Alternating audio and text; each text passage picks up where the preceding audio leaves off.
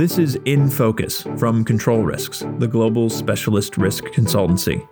Each episode of In Focus brings you in-depth analysis and perspective from a different corner of our global network of experts.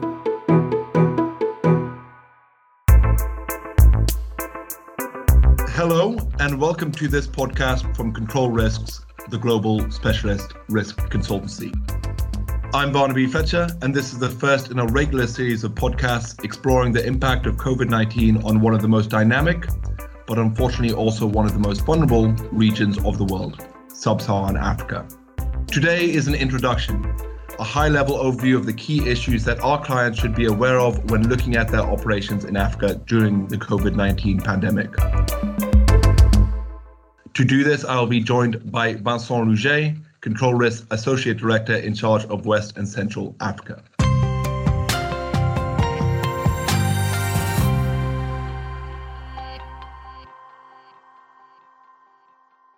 The National Coronavirus Command Council has decided to enforce a nationwide lockdown for 21 days with effect from midnight on Thursday, the 26th of March.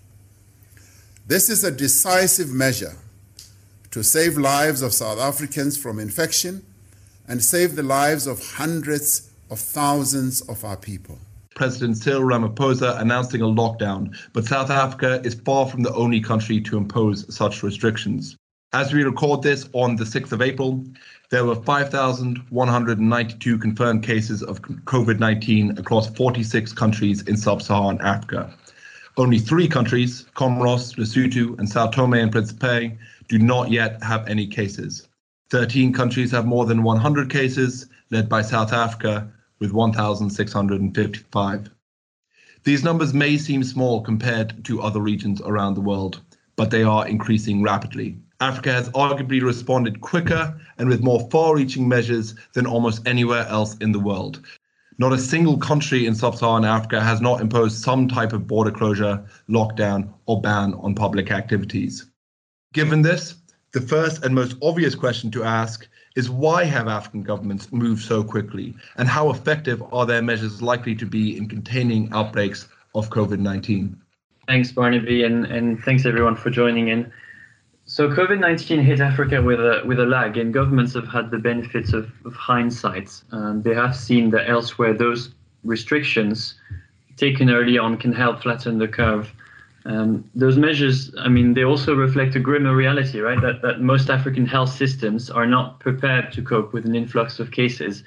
Until a few days ago, and some of the donations that have been received on the continent from abroad, there were very few specialized equipments, such as ventilators, for example, and there is generally a shortage of trained personnel, of funding to support the response.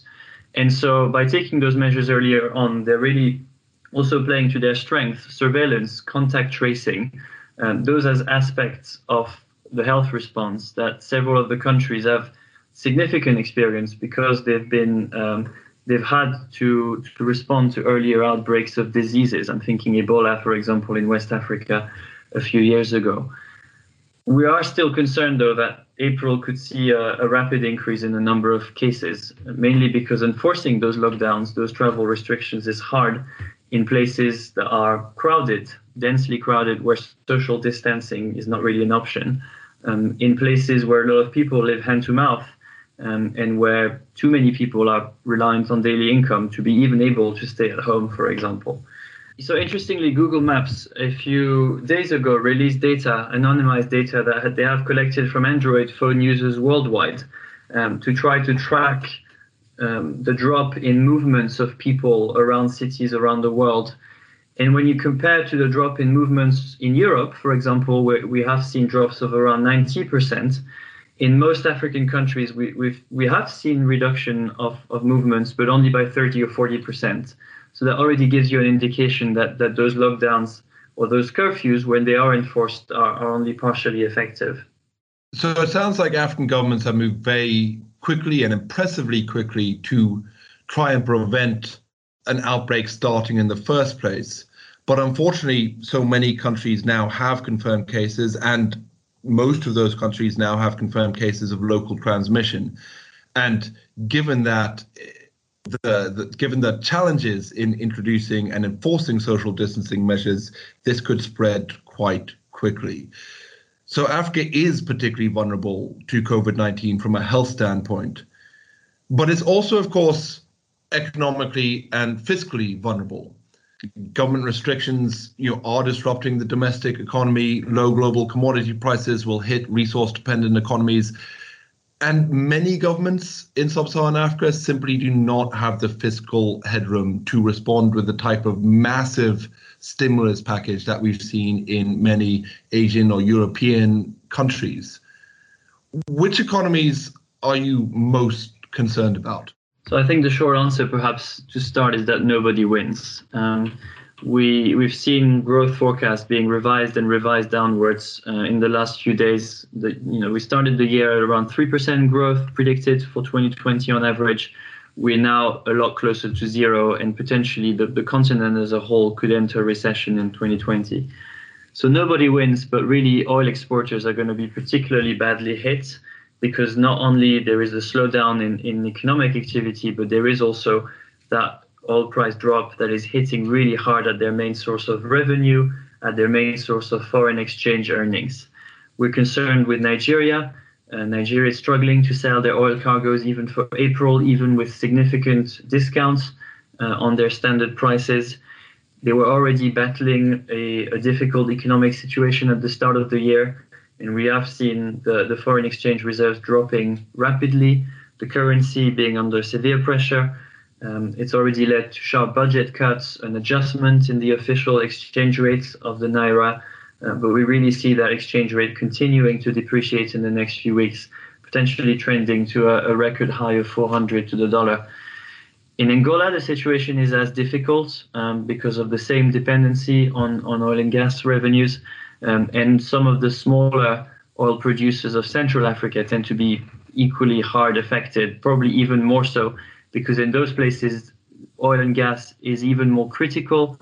Economic diversification hasn't made the same progress, and the oil revenue also is key to maintaining political stability. I think what's particularly sad, I suppose, is the timing of this. Africa has had a difficult few years of pretty stagnant growth, and in some countries like Namibia and Angola, which you mentioned, recession. Angola indeed has had 4 consecutive years of concession, and 2020 was supposed to be the year of its recovery. But those hopes have now been dissipated. South Africa as well has had a pretty stagnant economy for a long time, and there were hopes that it would start to gradually recover. But of course, South Africa is one of the most globally connected of all sub-Saharan African countries, and the shutting down of borders and travel restrictions that have been put in place have really hurt it. So we have the kind of potential for widespread outbreaks, and we have the restrictions on people's livelihoods, even if those are proving difficult to enforce in some countries, and of course wider economic challenges and hopes for economic recovery this year in some countries being dashed.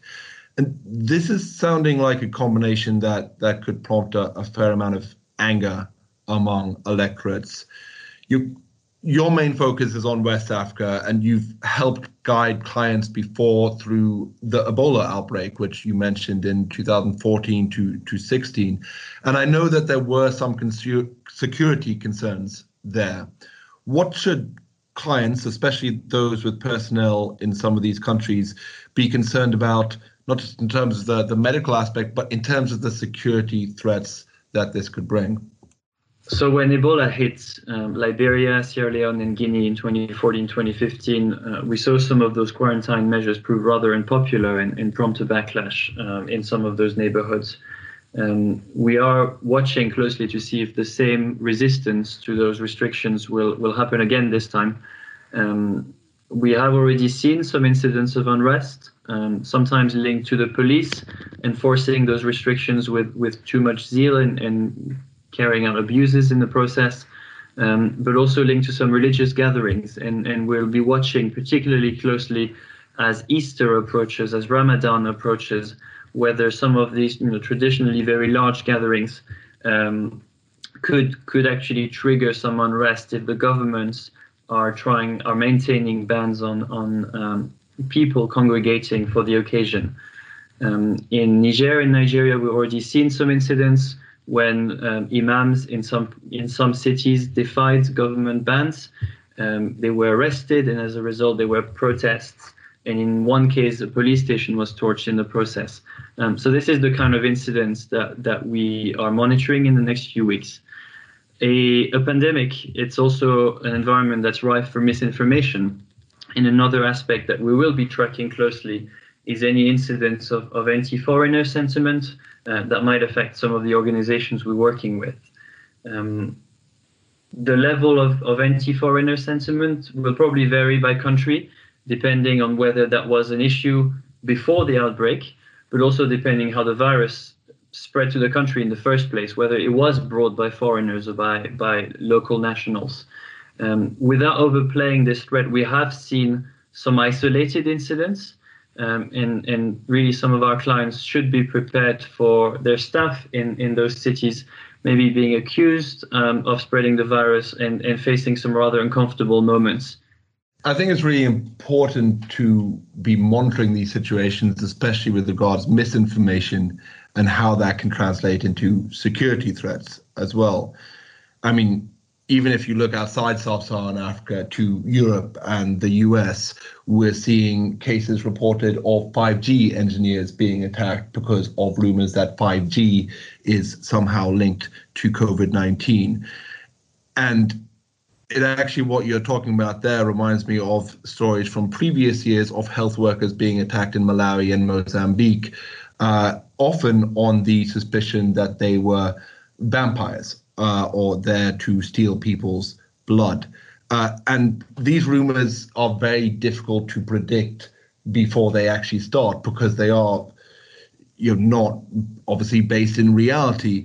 But when they do emerge, they can really change the threat environment and pose new and kind of unexpected risks. It's also, misinformation is a problem in countries where governments are perhaps not trusted, and the information that they put out is not trusted. And looking at this political nexus, we do have 10 national elections coming up in Sub-Saharan Africa this year. The first one being the second round of the Malian legislative elections on the 19th of April. But then going on, we have Burundi, Cote d'Ivoire, Burkina Faso, etc. Only one of these has so far been postponed, which is Ethiopia. Its election scheduled for the 29th of August. Are there any other elections that could be delayed? And if so, when it comes in this context of COVID-19, what does this mean for political stability, especially in countries where governments aren't trusted or where the legitimacy of the government is already in question? You're right. I think this pandemic is going to interfere with a really busy election cycle in Africa this year. There was a record year already. So Ethiopia is already delayed, and so far this seems to have been broadly accepted by the political class. But if the Electoral Commission doesn't move quickly to announce a new date, I think this is potentially where we could see a bit of controversy. This is the only election that has been officially postponed, but obviously that crisis means there is now a cloud hanging over most of them, perhaps less so for those at the end of the year, because they will have a few more months to prepare and hopefully for the virus to pass away. In any case, a crisis like this means that the preparations to those elections will be politicized, and the response to the virus is also going to be politicized. So to give you an example, Ghana a few days ago suspended voter registration to spread contagion, to prevent the spread of contagion. And the opposition was very quick to denounce the measure as a cover-up by the government to enable themselves to stay in power longer. So this is the kind of controversy that we're likely going to see, whether or not elections are delayed. And I think in general, and it's not just around elections, but there are few governments in the region that will emerge from this without risks to their popularity or even to their stability. We talked about some of the Central African governments, and in those places, the combination of inflation, frozen projects, spending cuts that could have a detrimental effect on the stability of some of those older regimes that have been around for a long time now. We're also watching for the possible wild card. What if the virus strikes at the heart of government? There are a lot of countries where succession mechanisms, in the event that a president gets incapacitated, those succession mechanisms, they've never been tested, or the succession mechanism that's laid down on paper probably wouldn't really stand the test of reality because of the constitutional succession not being legitimate, for example. That is a real risk, and I think in general that's something that we'll be following really closely in the next few months. In the short term, the Malawian presidential elections scheduled for the 2nd of July are probably one to watch quite closely. These are rerun elections after the Constitutional Court annulled the results of the presidential elections held in May 2019 due to evidence of vote rigging. Now, the Constitutional Court ruling came after almost a year of pretty frequent and large-scale protests. And so these rerun elections are already being held in a pretty tense political environment. And there is no doubt, really, that if President Mutharika tries to delay these elections, no matter how sensible that delay may be in terms of reducing the risk of COVID-19 transmission, that will be perceived by some civil society and opposition groups as an attempt by him to unconstitutionally stay in office.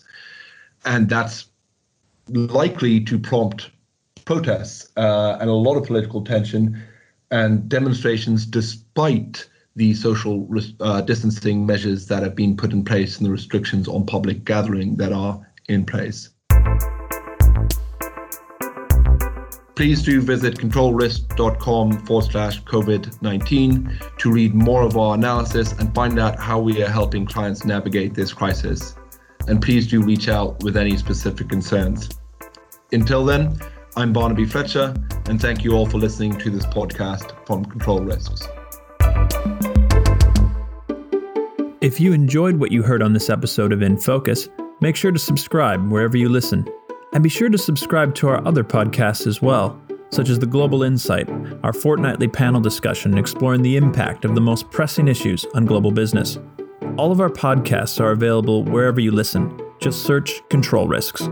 You can follow all of our analysis and find out how we are helping businesses build organizations that are secure, compliant, and resilient by visiting controlrisks.com.